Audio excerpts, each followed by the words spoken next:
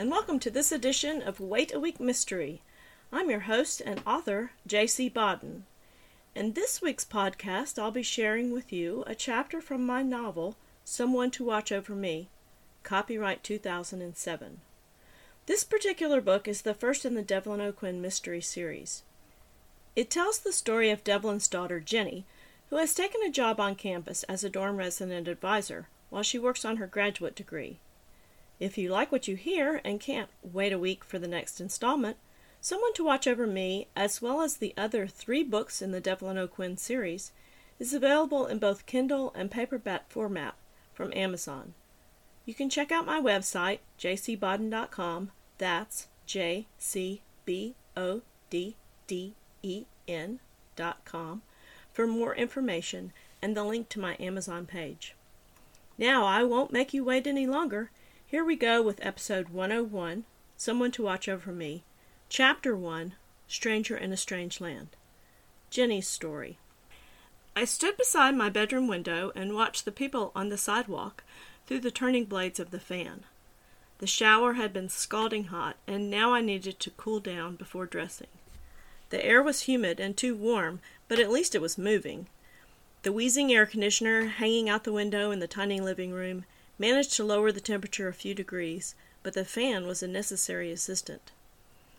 I had taken this job as the resident advisor in the only all-freshman women's dorm on campus as a favor to Dr. Moore, family friend and university president, who had expressed frustration at not being able to fill it.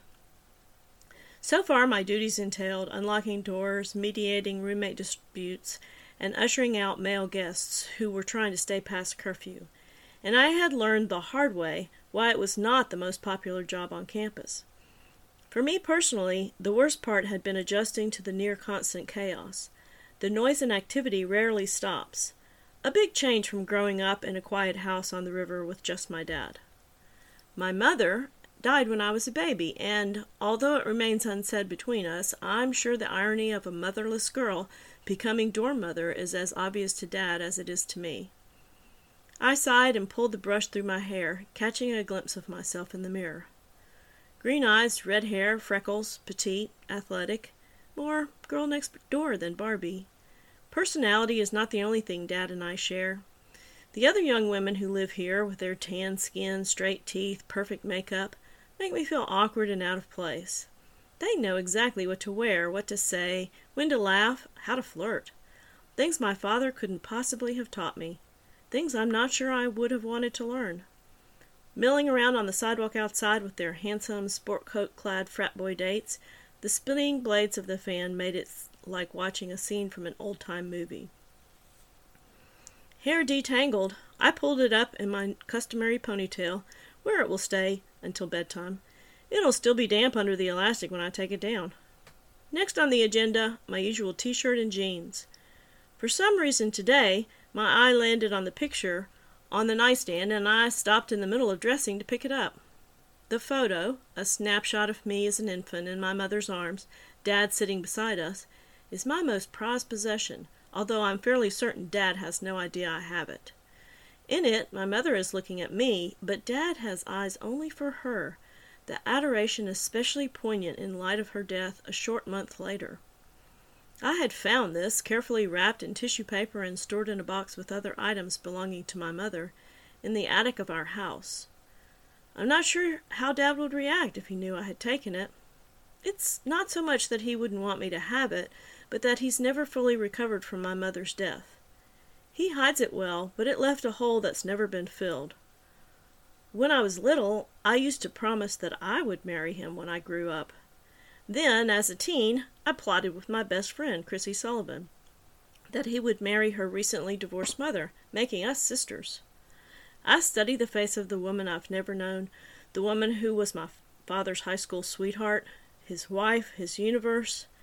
I was only 7 months old when she was killed at the hands of a drunk driver, and, despite that fact, the woman in the photo is totally familiar. Dark, expressive eyes, small round face, graceful smile. I know the living version of that face. My mother's identical twin sister, my Aunt Tilly. The only mother I've ever really known. How much more exquisite my father's pain. The literal carbon copy of the love of his life, and she's married to his best friend, Mickey Connor.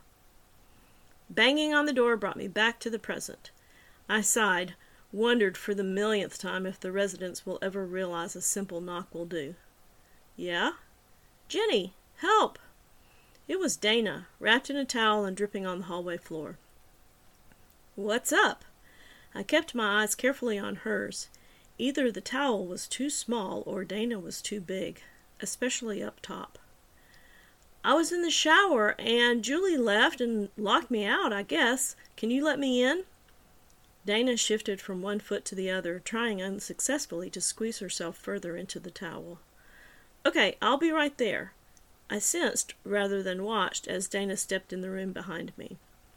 Wow, your place is big. I sat on the couch and to cram my feet in my shoes, painfully conscious of Dana's dripping now on the carpet of my tiny living room. Somehow I resisted the urge to sigh. Chaos. I'm learning to deal. It's an apartment for the resident advisor, with this room, a bedroom, a kitchenette, and a bath. Grabbing the dorm keys off the hook by the door, I followed Dana down the hall, glad that she's no longer soaking my rug. Game day preparations swirled around us as we walked down the hallway. Nearly every door stood wide open, music, more country and southern rock than pop, blaring. Residents scampered back and forth across the hall, seeking advice on outfits and accessories. Dana and I must have made quite the pair, her with the nearly naked look and me with the no, I don't have a date to the game look. As I unlocked her door, Dana smiled and nodded her thanks to me, and the door swung shut. I know what she thinks, what they all think. To them, college is all about meeting new people, making friends, going out, having fun. But to me, that's not it at all. I'd never admit it, except perhaps to a fellow nerd, but I love the seriousness of college life.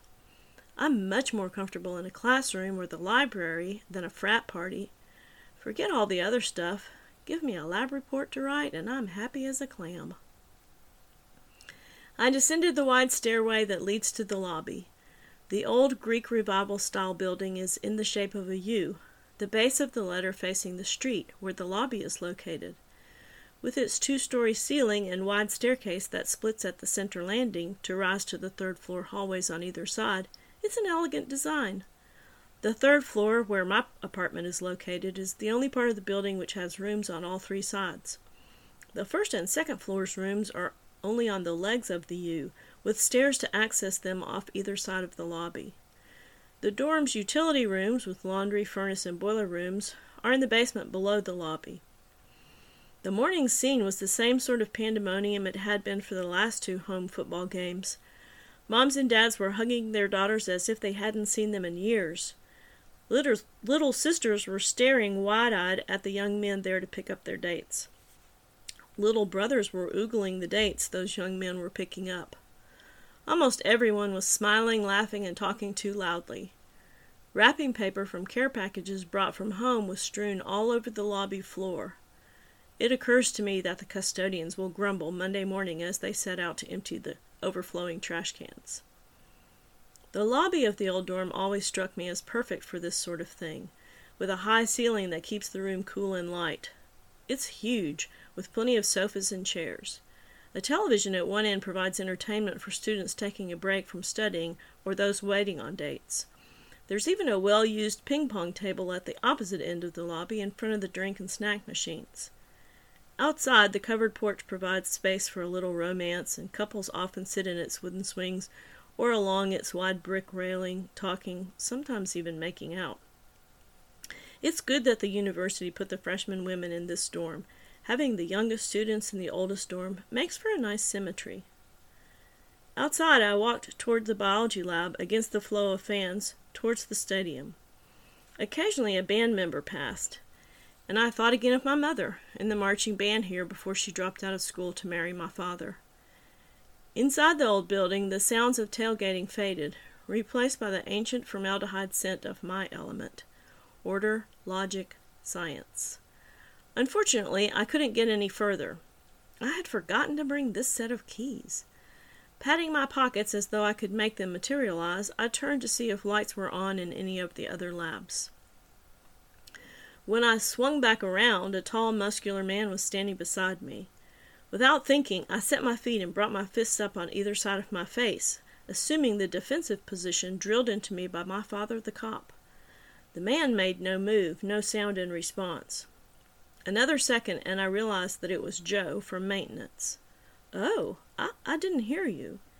He nodded, his cobalt blue eyes never leaving my face, a shy smile teasing the corners of his mouth. "Need help?" He reached past my still raised arms toward the lock. By the time I realized what he was doing, the door opened.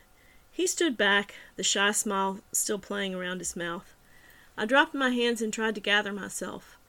Silently, he turned to leave, his key ring jingling as he snapped it in place on his belt. Thanks," I called. He didn't turn or acknowledge my comment in any way. I went into my lab and slowly closed the door, twisting the deadbolt lock, pressing my hand against my chest, trying to still my thumping heart, to convince myself that he was harmless. At my desk, I sat down to look over the data recorded over weeks of biochemistry experiments. Something was wrong, and the figures weren't coming out right. Every now and then the crowd roared from the stadium, and it registered in a part of my brain that the game was going well. Then the noise outside quieted down, and I knew that it was over, but my work was not. With a mild curse, I turned off the computer and sat in the fluorescent overhead light, rubbing my forehead and waiting for my eyes to stop burning. A vision of the fire extinguisher sprayed as a crude joke all over the dorm hallway after the last home game pushed its way into my head, and I realized it was time to leave. Definitely my least favorite part of the job, the babysitting. Pulling the doors of the old building shut behind me, I remembered Joe, startling me before unlocking the door, and with an involuntary shudder, wondered where he was and what he was doing. Joe's story. He had been a different, difficult child. His father's departure before he even came into the world made it easy for his mother to blame the man for every one of the boy's faults, and she seemingly found a new one every day. The other children in his neighborhood made fun of him from the moment they saw that his clothes were just a bit more ragged than theirs. He quickly learned to hide the tears caused by the other children, although his unfortunate tendency to blush was harder to control. The meanness of the little girls was the worst, because he was reminded so much of his mother, who worked all day and drank most of the night, rarely even noticing, let alone comforting the boy. He grew up believing that he was unlovable, damaged in some inexplicable way. When he was old enough to be sent to school, his mother could never understand the daily fights about whether or not he would go. She had little patience, and even if she had listened, he could not possibly have explained to her the shame he felt. The other children all knew their letters, could recite their phone numbers, even color inside the lines. They knew the alphabet song and how to count, and some of them even knew how to write their names, but he could only stare and wonder. At first the other children ignored him, but as their skills grew while his did not, their ridicule progressed from rolled eyes to finger-pointing, and then to bolder taunts and jeers. As his classmates' schoolyard bullying grew, so did the size of his temper tantrum every morning. Toward the end of the term, his mother began to give up fighting with him, and would allow him to stay home while she went off to work. On those days he would spend the day worshiping her as he sat in the tiny apartment and stared out the window, dreading the moment she came home. His teacher tried several times to set up parent conferences, but without success. His mother used the excuse of her job to avoid dealing with the teacher. After all, the boy's laziness had obviously come from his no-account father's side of the family. When the notice came that he would be held back, she was not surprised, not even attending the conference the teacher set up to appeal the decision.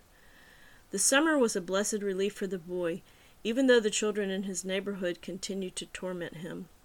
He avoided contact with them as much as possible. It was during that summer that he began to spend time in the attic of the old apartment building where he lived. His mother had no idea what he did during the day while she was at work, assuming he was out on the street with all the other children.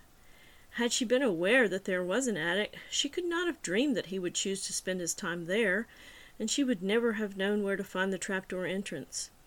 But the boy knew. He had discovered it one morning when he had been hiding from his mother. The entrance to the attic was through a small opening in the top of his very own closet. The first time he went up, he was scared that his mother would find him and whip him for hiding from her. But he was even more afraid that she would simply stop looking for him and that he would somehow be stuck, slowly starving to death. He listened breathlessly at the faint cracks in the ceiling below his knees, and when it sounded as if she might indeed give up the search, he scrambled back down into the closet, heedless of the noise. When she opened the closet door and pulled him out, she didn't even notice the dust covering him. Scolding him absent-mindedly, she pushed him out the front door, locking it behind him. He stood for a moment, blinking back tears, then ducked down the long flights of stairs on his way to school. After that day, the attic became his refuge. The boy willed himself to tolerate the heat, reminding himself what it would be like to join the other children in the street below. He watched them through the dirt-covered window. He saw the games of stickball and tag. All summer long he chose to swelter there, rather than the torture of trying to fit into that world below. The worst was when he watched them playing in the gushing water of the open fire hydrant. He could hardly bear to see them as they splashed in the cool water, their wet clothes clinging to their refreshed skin. He hated them and longed to be with them at the same time, and he couldn't stop watching them. That concludes this week's chapter of Someone to Watch Over Me. Thank you for listening. To find out what happens next, please come back to Wait a Week Mystery for episode 102, or visit jcbodden.com to order the book. Either way, I hope your wait is a happy one.